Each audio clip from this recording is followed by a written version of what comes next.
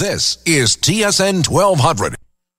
All right, welcome back to the show. If you're just joining us, welcome to it. 7:14 on, this Monday morning, a Monday morning after the time change weekend, a Monday morning after the time change weekend when we spring forward, which means you lost an hour of sleep on the weekend, which means your circadian rhythms are super off this morning. So if you do something really stupid, or in our case, say something really stupid, it can be excused by fatigue. But only for today. This is not, and it doesn't go past noon. It's like April Fools. Yeah. Okay, you're allowed to have brain fartiness until noon. After that, it's over. Done. Yeah. No more. And the part that looking includes you, Simmer. Yeah, looking outside, Jared, 7:14. It's so dark out there. So, I think that, for anybody, it's really part of the darkness. Into that song, the immediate flashback of how is that possible that Rick Monday would hit a home run on a Monday.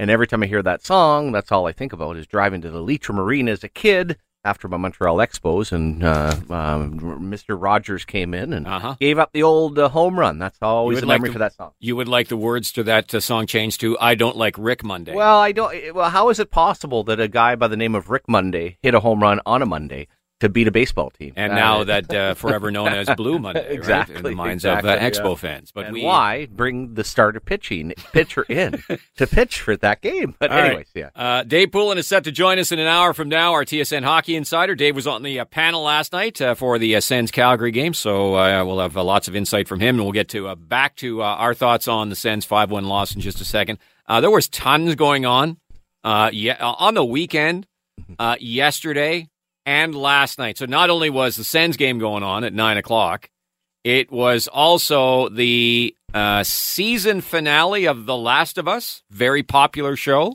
that people were tuned into. Mm-hmm. And then there was the Oscars. Mm-hmm. The Oscars were last night as well, to which, now Matty Vowles is sitting in for Hammer this week. You were throwing an Oscar party, you and your wife, Chelsea. Went to an Oscar party. Went to an Oscar, yeah. Okay, sorry. Our friends Curtis and Jill hosted. What was the final calculation on people? Because you weren't sure if it was a 6 or 8 or... There were the 6 of us. Okay. So and the other friends people Samantha and David. Didn't get invited. No bonus too. No. Like so what was the last minute edition. What was the menu? Oh, we had all sorts of stuff. I made a 7-layer dip. We had like a jackfruit brisket. There was hang on, a what? So a brisket, but a lot of vegetarians. So instead of a beef brisket, it was made with jackfruit, which actually was excellent. It was. I'm not a big, vegetarian substitute guy, but if I'm going to, jackfruit is the way to go. Let me know next time you're having your jackfruit biscuit party. Won't be showing. I like my brisket beefy. I don't like no jackfruit. I think the people that didn't end up getting invited that were on the fence, they dodged a bullet, are hearing this right now and going, good, glad I didn't go to that. They served the vegetarian jackfruit brisket. No, it was excellent. It really was. I'll do the cauliflower. Deep fried, and that does all. It's amazing how that could actually taste like a chicken we had a buffalo cauliflower dip that was outstanding. Yeah, there was some meat, some charcuterie. Does this involve getting dressed up? By the way, no. This time it was top hat and tails or something. Ridiculous? No, there were pajamas. So I showed up in sweats and my old Allen All In Sens T-shirt. David brought his bathrobe. It was a very comfortable. Anything under? Yes. Okay. Yeah. Don't worry about that. Oh, I'm not worried. Now the Oscars go on forever. Yeah, it was long. And you knew you were getting up early. Yep. So you didn't stay for the whole thing, did you? No, we made it right to the end. But I started so we all filled out sheets where we tried to predict the winners, and Jill and Curtis as hosts provided. There was a medal and a little statuette for the winner. Wow. And so I finished tied for second last with 9 out of 23 correct guesses. Solid.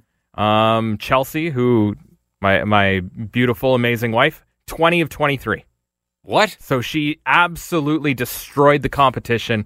She correctly picked 20 of the 23 winners last night. Like, to have 23 different categories, like, was there one for, like, best costume designer in an international film? I know, just costume and hairstyle, I believe. And she nailed that? She did. I'm trying to remember the ones she missed. She missed one of the, maybe, like, documentary short.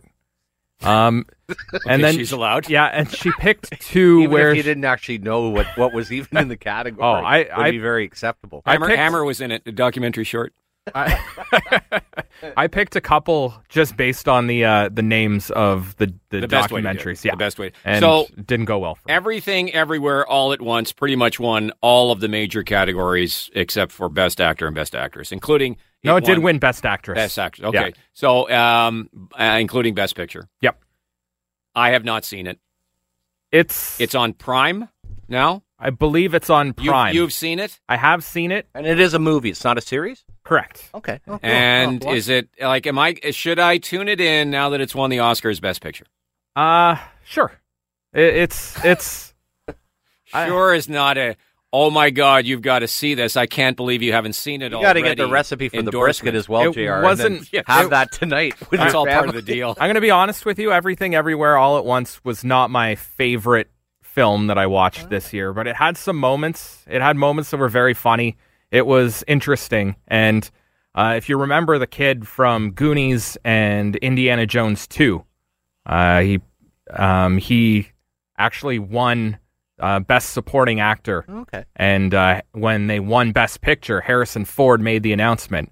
And so it was like a little reunion between him and Harrison Ford, and they had a great moment on stage that was one of the highlights of the night. His speech, I believe that was the second award they gave last night, so it was very early on, and his speech was one of the highlights of the night. And he was fantastic in it. A lot of the performances was great. The movie was just, in my opinion, a bit of a mess, a bit all over the place, but it had moments that were great. So it's a little long, so that's why I wouldn't be rushing to recommend it, but it was... Your sort of tepid endorsement of it, and you just said it's a little long, has sealed the deal that I'm not going to be watching this movie. That's very fair. Okay, thank you very much. Actually, what everybody is apparently, well, not apparently, because I actually watched it last night, was Hugh Grant's interview during the red carpet. Did you hear about this, Simmer? No. So he's it's the usual, and he's being interviewed by Ashley Graham, who is a model, and she's doing the usual kind of... I heard they changed the red carpet. Yeah, it was a champagne carpet this year. So see, I'm up on that. So, okay, what happened with Hugh Nicely Grant? done. Well, she was asking the typical questions of who are you here to see? And he just was having none of it. Oh, okay. Right? He was being, well, to the point where many people thought he was, we should replay it later in the show. Okay. But to the point where people thought he was actually kind of rude. Oh, okay. I'll give her full marks for continuing to try, but, she's asking questions that he has no interest in. And finally she asks, like, what are you wearing? And he goes, a suit. So cheaper. know when you get that answer that it's like, okay. He's done some of his best work in L.A. back in the day, so Yes, maybe he has. Maybe he was in a rush to go pick somebody up. Go around the corner a little bit, as it were. Anyway, that's what a lot of people were talking about from the show. Oh, last okay, night, so. okay. Yeah. All right. Anyway, there we go. 7:21. So Oscars were on. Last of Us was on. The curling was on. We saw Brad Gushu win. He'll represent Canada here in Ottawa at the World Men's Curling Championship. So that held some attention as well. The Sens, though, faced off at 9:00. I had dubbed last night's game going into it, Simmer, as close to a must-win as a must-win can be without being a must-win, given the fact that Ottawa had lost on Saturday night versus Vancouver, given the fact that Pittsburgh had won their game, and, a couple of teams had leapfrogged the Sens over the past few days, and the Murders Row schedule that's coming up starting tomorrow night in Edmonton. It was kind of like this felt like against a somewhat struggling Calgary team, like it needed to have this one. And I understand it was back-to-back, it's on the road, all that. Listen, you want to make the playoffs, you want to come from behind and make the playoffs, you gotta win games like last night. Yeah. Well, it did not happen. They gave up a shorthanded goal to as the opener. Then they were down 2-0 after one. There was a little glimpse of hope. Backlund puts it in front of the net, scores! Stützle, the beneficiary of a turnover by the Flames, and it's a one-goal game. That happened early in the second period. Yeah, Jacob Markstrom and Michael Backlund got mixed up. The puck just popped free to Stützle right in front of an empty net, and he backhands it in for his 32nd goal, and it's 2-1. And while the Sens are being outplayed, you're thinking, okay, it's 2-1. And then on the very next shift, Pinto to the line, loses the puck, and now back the other way, a 2-on-1. Centering pass, tipped and scored out of midair. The puck is tipped and redirected, and that is a beautiful play. As the puck was knocked out of midair by Huberdeau and over the shoulder of Mandolese. That is some grade A hand-eye coordination. It is, Dean, but it's just some grade A sloppy play here by the second line of the Senators. There you go. There's Dina Gord with the call here on TSN 1200. Yes, as you heard, that all started with a turnover in the neutral zone by Shane Pinto's. Flames go back the other way and score on a Huberdeau tip-in, and it was a beauty. But what a backbreaker that was. The Sens had just gotten back into it, and you give up a goal on the next shift. Yeah. And they really never threatened after that. No, and then when we have Pooley on, and God, he always has so many great things to say, and one of the ones, and having had him as a player and watched him for a long time, was the pride of being on the ice, whether you've scored a goal or given up a goal, and in a game where you had no business being in, and even the goal, it's funny, Stu, so you know you're having a good year when you're almost embarrassed that you scored, you know what I mean? You kind of put it in, but you're not really cheering.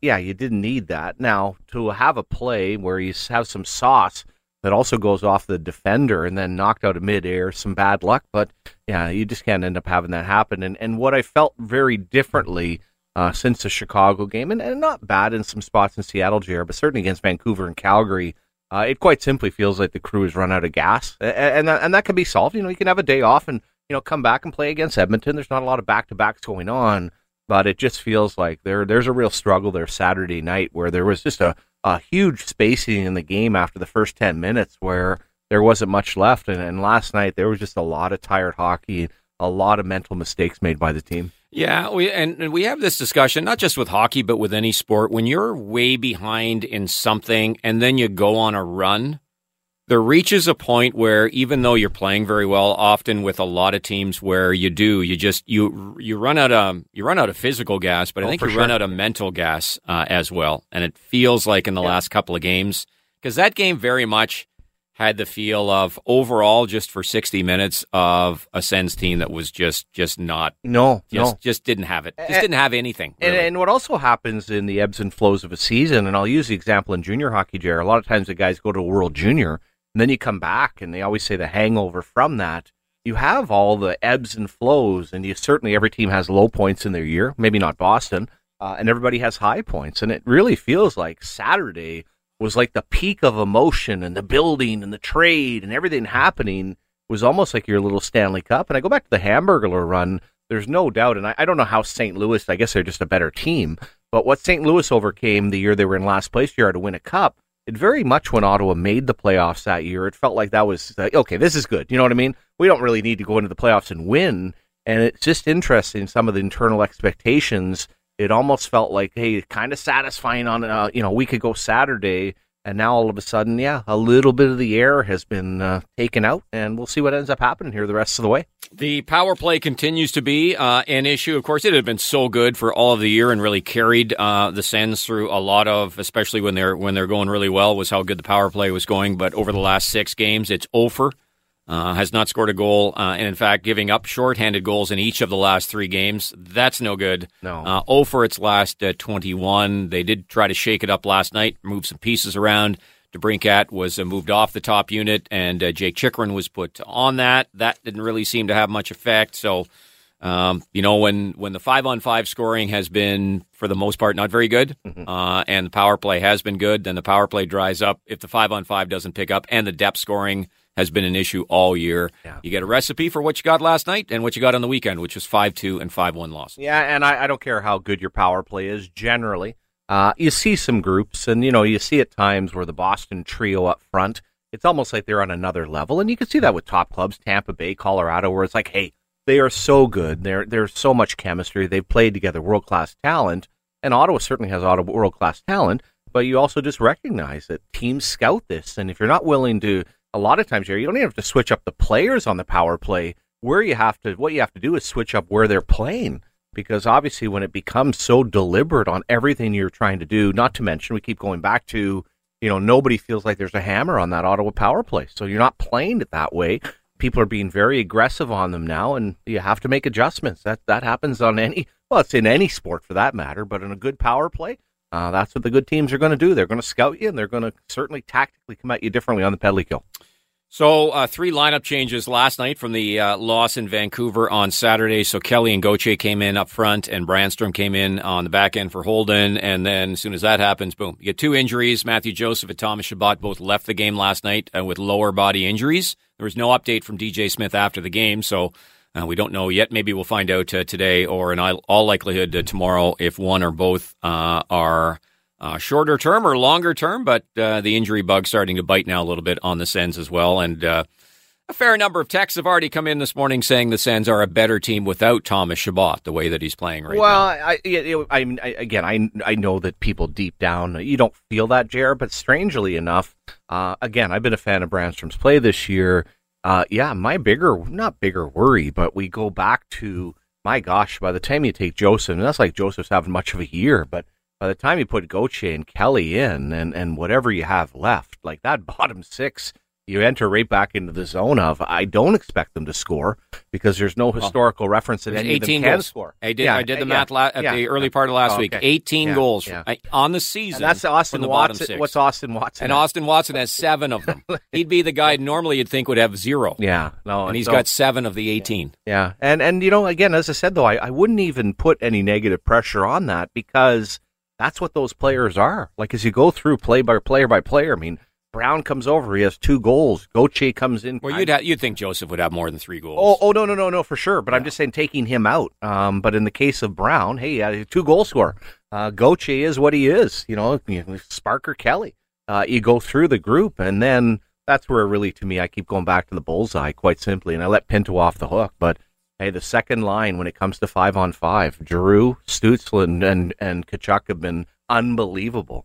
But man, oh man, do you need a lot more from DeBrincat and Batherson. You're not going to go anywhere in this tough stretch of games unless all of a sudden the power play completely ignites or that line somehow gets going. And what makes me, I guess, disappointed is the mistakes and at times a lack of effort between Batherson and DeBrincat. I just, some of the body language on there, I'm not a big fan of. All right, some texts. Many have come in. By the way, if you weren't with us in the first hour, we're having some problems with our text machine. So if you're getting tons of if you did text us and you're getting 10 replies, we apologize for that. We're attempting to rectify it. Many of the texts, Hammer did something right on purpose. Good point by you. Is he just trying to sabotage and make Maddie look bad? But we're not going to have any of that. No, it's Hammer's fault, even if he's not here. So about 10% of the texts are getting through this morning, but those 10% are all following a similar theme. Seems like the Sens are waving the white flag. That comes in from Unsigned. From the farm team, question for you guys. In your honest opinions, what do you think should be done with DeBrincat in the offseason? If signing him is the answer, what's the number? If trading him is the answer, what kind of return should be expected? Personally, he's a player I would move on from. That's from the farm team. You know what, farm team? I would want to be under the hood to figure out why the pace of play, what has happened. You have an excellent player, and your fear is, and if you're a good organization, you solve your problems versus moving them on and going on and play somewhere else. I think it would be incredibly naive, unless all of a sudden the agent and player, Jer, have gotten nervous. I don't think 8 times 8. Pooley mentioned in the 7s. I don't think you're getting a phone call from Jeff Jackson back if you're going under $8 million a year. So that's where it's sitting right now. I'd like to think that, hey, would you do 8 times 8? I probably would lean towards it, Jer. And the only reason I'm going to say that, unless you just want to cash out, you're not going to recover. I think you'll get a first-round pick, possibly. But again, what's the other team on the other side? If it's just going to be 1 year at $9 million, what are you getting back? So the question would be, is there a Matthew Tkachuk situation out there, which is really difficult to end up doing? So as it sits right now, I still believe he's a young player. I still believe that there's a lot more there. So I would still lean towards signing him. But man, it's really been interesting, and he certainly has not been the value of $9 million this year. What would you end up doing? It's really, really tough. I would explore the market. Yeah, for sure. In the summer to see what's. But you would agree he'd have to be on a contract extension to really, because this is the other part of, and I understand if people don't, or if he doesn't want to extend, the $9 million for 1 year. Okay, he comes back to Ottawa next year. Well, chances are he walks out the door the following summer. And if you do flip him out, it's still a major hole in your hockey club, right? I mean, he's still very much part of the solution. But as I said, this is when you go back to the draft and talking to other teams. This is why there was not a lot of comfort. Is that, hey, teams are looking at this and realizing this is $18 million in the next 2 years, and I've got no control of what this player is going to do necessarily. And that scared a lot of teams off. Yeah. I do agree. Like, at this point, I don't know how well, an agent can go to a team and say anything. Yeah. But legitimately, how you could go to the Sens and say, okay, we want, or we deserve, maybe that's a better question, we deserve 8 times 8.5 or 8 times 9 or whatever, based on the salary structure of the team, right? Yeah. Like, you can't tell me for a second that Alex DeBrincat's a better player than Tim Stützle. Yeah, no, for sure, right? Or Brady Tkachuk, for that matter, right? If you want to make an argument that he's right in and around, like Josh Norris is essentially an $8 million a year player, right? Oh yeah. I'd have some time for that argument, but not for the everything is in every contract is negotiated in its own silo. I understand that, and it's not incumbent upon the player just to say because player X took that, I need to be under him. They don't have to do anything. But in terms of the salary structure of the team, that would be a tough one for me to swallow, to make him the highest paid player on the team. And in the case of DeBrincat, again, this is part of what I'd like to know, JR. I know he's a better hockey player. I've seen a better hockey player this year. We certainly saw a better hockey player in Chicago. I'd like to know as to why that isn't happening. And again, it's not who he's playing with. Individually, he has enough where he should be able to make a difference. So, yeah, those are some of the things you kind of ask yourself as to, what is happening? And I also don't feel like, and I wouldn't say a scare thing, when the Sens moved on from Matt Duchene, I was like, okay, go do your thing. Like, and he's a bit older. Bobby Ryan, when they signed him, I could tell where that was going. Like I said, I still feel like this is a very young man, and I still feel like there's a hell of a hockey player. And there is no doubt if he goes somewhere else on a 1-year deal next year, that I'm sure he's going to light it up. And he may light it up for you on a 1-year deal too. I'm sure there'll be all the different kind of thoughts on the table. Not to mention, you keep bringing up the forward progress, and next year needs to be the year. If you remove him from that, like I said, you still are touch and go. Outside of a Ridley Gregg graduating, which he's not going to be Alex DeBrincat, you're still very thin in the forward group after the top 4 or 5 guys. Yeah, and that's where fixing the bottom 6. And whether that is Norris comes back, Pinto becomes the third-line center. We'll see what happens with Alex Formenton. That's a giant question mark at this stage, right, going forward. But and then Ridley Gregg comes into things as well. You see the formation of an effective third line that should be able to get you a few more goals than what you get, and therefore some of the players that are maybe on the third line, like I guess Matthew Joseph at this point, maybe go to the fourth line at that, and maybe given their production, that's more where they should be as well. So you could see how even the trickle down effect of Norris being out right now, and if Norris comes back and DeBrincat is back next season, but it's all dependent as well on health, and every team has injuries, but it seems like Ottawa never seems like it has the depth to overcome the injuries that it has. And we've exhausted it, but you go back to the swing of Paul to Joseph in the sense of Joseph was really good when he came over, and he hasn't been. And you also now at $3 million don't want a guy like that on the fourth line, but certainly the swing of Brown and Formenton. I mean, that's huge. I mean, Alex Formenton's situation and how this all plays out, JR, this guy was trending towards being an excellent, possibly top 6 player. You all of a sudden introduce that to the group along with a Ridley Gregg, a healthy Norris. Well, you're talking about a completely different ballgame on your top 9 when healthy. More text. Sens are toast. Start next season with a new coach and new owner. Guy said it all along. Chabot is overrated. The guy also appears to never learn from his mistakes. When I hear him talk about flushing a bad game on, I'll reach through my TV or radio and strangle him. From a sign. Wow. That's violent. That is. Hopefully you don't put your name to that. Yeah. Dr. Bob needs it to demand a refund.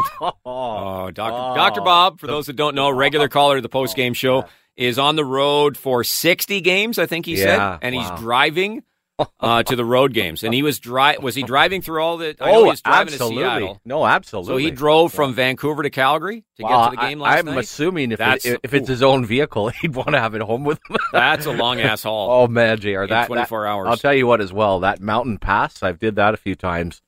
Through Kamloops and down to Vancouver. Yeah, it's all of a sudden. And you talk about losing energy and excitement. Now you're like, do I really need to do that Edmonton trip, or should I start heading, book it and start heading home? Does Dr. Bob live in Leamington? Is that where it is? Yes. Okay. Yeah, which is down near Windsor. Kristen Canada writes, never mind the power play, an absolute mess defensively, 5-on-5. Where's the coach? That's from Kristen Canada. Morning, guys. The team's inconsistent play is simply because the coach doesn't prepare his team properly. No excuse with the players we have to put up efforts like that the last couple of games. Shorthanded goals in 3 straight. New ownership can't come quick enough. Hashtag fire DJ. What a difference a week makes. Oh, my goodness. Think about it. A week ago. A week ago today, they were 3 points out of the playoffs and 9th place overall. Going into Chicago, everybody said that's 2 points. The Sens will be a point, but depending on the out-of-town scoreboard, a point back. And here we are a week later, and everybody's wanting to fire the coach. I can't even imagine the emotion of Pierre Dorion. Like, you go to the summer where you're just all around the golf tournament there and getting pictures, and season starts and nobody wants to talk to you. Then last week must have had more friends than you can count, right? You're the smartest person ever. And then think about it. Sudden, a week later, like it is I think, and it was also funny because you commented a week ago, boy, I thought DJ Smith would be way more excited. I think he's been at this long enough to realize that this is not sustainable. The friends that you have today are not necessarily around tomorrow. Yeah. If you think back to the summer, who was getting all the accolades in terms of changing the team and doing the general manager of the summer, right? Yeah. It was Pierre Dorion and it was Brad Treliving in Calgary. Good point. Yeah. Both those teams played last night. Both now on the outside looking in. Both very much looking like their teams, respectively, will not make the playoffs. Yeah, and also now I'll say on a positive of Ottawa, like no matter what happens in your year, but my oh my, when you look at Huberdeau to Kadri and. Is Weegar considered to be having a real good year, JR? Because I was looking at his even strength scoring as well. Analytically, he's having a very good year. But points-wise and numbers-wise, for a guy who put up good numbers, I think he was 40-plus points in Florida last year. Yeah, the numbers haven't been there. Well, and they, quite simply, they really have very little in their system. And we're talking about now much older players on huge tickets. They only have depth players. They have good depth players, but depth players. Yeah. They don't have any stars. No deep depth. No deep depth. Hey, Matty, leave me off the invite list for your next party, bud. Like Simmer, I like my brisket meaty. That comes from I just vegetarian. There's some things there that I'd like to be noted. Like these are those parties that I want to be notified about the menu. I don't really need to show up with this. What is it called again, Mary? It's jackfruit. Oh. And we had another text that I saw come in, just talking about. Fellas, pulled pork with jackfruit instead is fantastic. Oh, absolutely. Anything. Well, that's meat. Yeah, exactly. No, like pulled pork, but made with jackfruit instead of pork. What? Yeah, you can get it. Well, why mention the pulled pork part? Because that's the equivalent. But jackfruit is by far the best vegetarian substitute for meat I've ever had. Okay. I usually really can't handle the texture of it. That's what bugs me the most. And Chelsea... Now I'm pulling my jackfruit apart for pulled pork? Yeah, pretty much. Oh, Jesus. No, it works way better than you would think. Don't knock it till you try it. Be honest with us. What time did you order pizza? There was no pizza required. No, come on. Seriously. No pizza required. Okay. Jackfruit means jack squat to me. That's all I know. 741. We'll take a break. Keep the text coming. 1200 standard messaging rates apply. You can tweet at us at TSN 1200. Sens fall 5-1 in Calgary. They've now lost 3 of the 4 on the road trip. And moving on to face the Edmonton Oilers coming up tomorrow night right here on Sports Radio, TSN 1200. This is TSN 1200. Welcome back, 7:50, Monday morning. J.R. Simmer, Matty Vowles is in for Hammer, who's off this week. Quick text comes in at 1200 from the farm. Any news on from Hammer yet? Did he make it safely to Florida? Did he get carjacked during one of his well-planned family nap breaks at the truck stop? Did all the tires stay safely attached to the minivan? Is he incarcerated for one of his all-too-familiar road rage outbursts? All great questions. Yeah. Hammer has been in contact. He did make it. Looks like they made good time down to Boca. And tweeted out some pictures yesterday of some nice bright sunshine and warm weather down in FLA. So far, halfway done, and he's made it down. Yeah. And really, that's the coming back. That part is, well, I'll get back when I get back. Yeah. It's the going down there on time that you care about. Yeah, and I think it was about 24 hours, JR, that he tweeted out a picture. Had they just hit the Florida, crossed into Florida? Yeah. And then you realize, man, it's that's like another 5 hours? Yeah, you're not home. I think it's almost closer to 7 from the top of Florida, but whatever it is. But yeah, made good time. Pretty sharp little minivan he had going too. Some mag wheels. Oh man, some high end and stuff. the extra money. Yeah. And then he also tweeted out a picture last night. Looked like he was dipping into some of the finer little Jameson action. Discount liquor. Oh, exactly. Bob writes, first round pick is top 5 protected, right? Seems pertinent suddenly. That comes from Bob. Oh, it Bob, is, Bob? It's hilarious. And I made the comment a week ago, you're not even worrying about the first round pick at this point. And you're not worrying. But I think they are 21st in the league right now, so would be picking, is that 12th by my calculation? If they can move into if you're not going to make the playoffs, then you want to be in the bottom 11, because again, under the new way the lottery rules work, it's basically 2 draws for the 2 top spots. It's all based on percentage, but you can't move up more than 10 spots. So, i.e., you have to be 11th or the 11th worst team or worse to have a shot at the top pick. So the Sens, there still is about a 0.01 chance it'll happen, but the Sens could still get Connor Bedard. Yeah, and also to that, Arizona, I wonder what their feeling is of, stop coaching so well, Andre. Yeah, or, no, I meant from the perspective of, the trade. They'd probably like to have Ottawa's pick this year, so they certainly don't want Ottawa to move into the top 5. The preference would be to keep it, obviously. Although next year 6 on. Yeah, although next year it's the first round pick becomes totally unprotected, right? That's true. Yeah, would you rather have that as Arizona? I would say no, because I do believe Ottawa's on the rise, JR, and I know you can kind of look at it, but I also think everybody keeps hyping up this draft, right? And you've also pointed out, which I think is true. I'd like to have a couple of picks there in that top 10 or 12, and I'd like to grab a hold of the Russian kid as my second pick if I could. If he does end up sliding at all in the draft. All right, keep the text coming. 12-1200 standard. Any more stuff on the jumbo fruit or the whatever? Any pulled pork jumbo fruit? Somebody else was as confused with you about the pulled pork that doesn't include pulled pork. Yeah, I just. Well, it's like cauliflower wings. No, and then pulled pork with jackfruit instead. Yeah, you just sub it in there. And if you're going to do I've tried a lot of vegetarian substitutes with my wife being a pescatarian. And I do not like the vast majority of them. Jackfruit, one of the few that's like, you know what? That's actually pretty solid. If you're a does that make you a Presbyterian as well, church-wise? Yes, you only eat fish at church. That's it.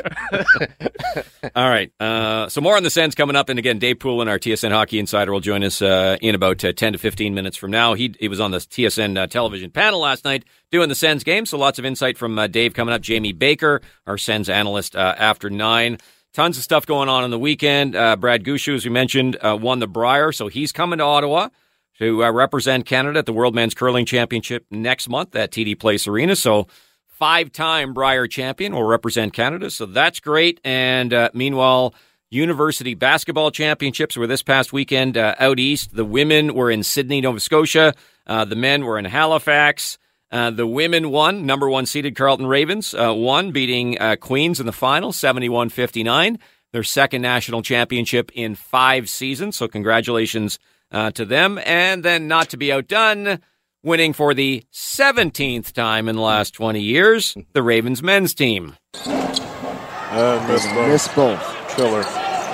So that'll seal it. Warren Holtz will hold. And the Carleton University Ravens are champions again of 2023. They complete the dynasty. 3 in a row for Taffy Charles and the Ravens. 3 for Taffy, 4 for the Ravens. And I'm not sure about completing the dynasty when you've won 17. It's already established. 17 of 20. If they hadn't won, was they suddenly, actually wasn't a dynasty when you won 16? Well, the announcer's call reminds me of March Madness, the excitement in them. Well, they're both from out east. Because I was watching the game online, and they did a fine job. It was a fantastic game. Now, let's also... Double overtime, 109-104 over St. From Taffy's side, though, guys, and I didn't even know it's 3 in a row, he won the original one with the women, did he not? Correct. So that's got to put you into pretty elite category. Rarefied air, for sure. And I don't even know, after Dave Smart, and I think, did his brother win one as well, or son, or whoever it is? It was his nephew, I believe. I'm kind of I really don't want to take that job, to be quite honest with you. I mean, if you don't win national championships, nobody even talks to you. To take over a program like that, JR, is pretty cool. Now, I know Dave's still involved, but you don't see that very often, right? Like generally a great coach leaves, and I'll have to look up my UCLA post John Wooden, but this just doesn't happen. Like that to me is so cool because you understand what you're getting into. Hey, there's incredible pressure, and nothing short of second place means absolutely nothing for a program like that. So it's great for Taffy and great for everybody involved and great for the men and women. So the 5 Ravens starters last night played a majority of two of them ended up fouling out, but this is of all the stats you can glean from the game last night. They scored 109 points. Okay. 107 of them came from the starters. Wow. They only had 2 points off the bench. How did the fella from Canada do? Aiden Warrenholtz had 23. He had the game-tying three-pointer at the end of regulation, which was, he admitted he was going up trying to draw a foul to shoot, and he didn't get fouled, so he had to do this kind of off-balance leaner thing, and he made it. He was good to go.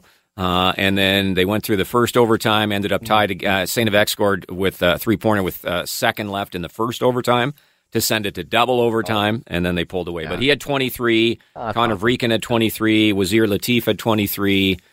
So it was the starters that carried the day, and he was the tournament MVP, was Aiden Warrenholtz from Canada. Awesome. Yeah. So congratulations to him. Fourth straight title for the Ravens, 17th, as we said, in the last 20 years. Wow. And I'll reiterate the stat I said. You can come up with a million different stats. The one unbelievable one to me in all of this that's going on with the Carleton men's basketball program is the fact not just that they've won 17 championships in 20 years, which means they've been in the championship game 17 times. Yeah. That's the number of championship games they've been in. Wow. They've won every single championship game they've been in. They've never lost. That's awesome. They're 17-0 when they get to the championship game. That's the craziest of all the stats. Yeah, and those other 3 years, Dave Smart probably just said, we're not showing up. Listen, I don't think we got the group here. We're not going to interview. Now, for Aaron Warrenholtz, is that how you say it? Aiden, sorry. Yeah. His brother played for the 67s as well. Did I hear that properly with Kenny and AJ? Connor, yes, I believe so. So I thought that was pretty cool. So obviously a very good sports family, and that'll be interesting because I think Taffy did mention, JR, he is eligible to come back one more year. He is. He and Connor Vreeken are the two. But academically, sounds like he's just off the charts. So yeah. Yeah. What did he say? He was A+. Yeah. I think they were giving him a hard time because he maybe had an A in something. Right. Not an A+. Yeah. All right. So the Ravens are scheduled to leave Halifax at 10 this morning. We're attempting to hook up with Taffy Charles to see if we can make it happen. A quick couple of minutes with him before we do that. We'll see if that happens. But the guys and the girls, for that matter, got to be back in school, right? This is an important part of the school year. So there is no rest for the wicked. But congratulations to Carleton. It's the first school since 1985 to win both the men's and women's basketball titles in the same year. So, unbelievable. Great job, as always. It is an unbelievable powerhouse they've got over there off Bronson. All right, 7:59. We'll take a break. Top of the hour news and sports update is on the way, and we're coming back. Dave Poulin is our TSN hockey insider. His thoughts on the latest Sens loss as they go 0 for the weekend, losing 5-1 in Calgary after a 5-2 loss in Vancouver. Oh, and they got Connor McDavid and the Edmonton Oilers to wrap up the road trip tomorrow night. Dave Poulin joins us next here on Sports Radio, TSN 1200.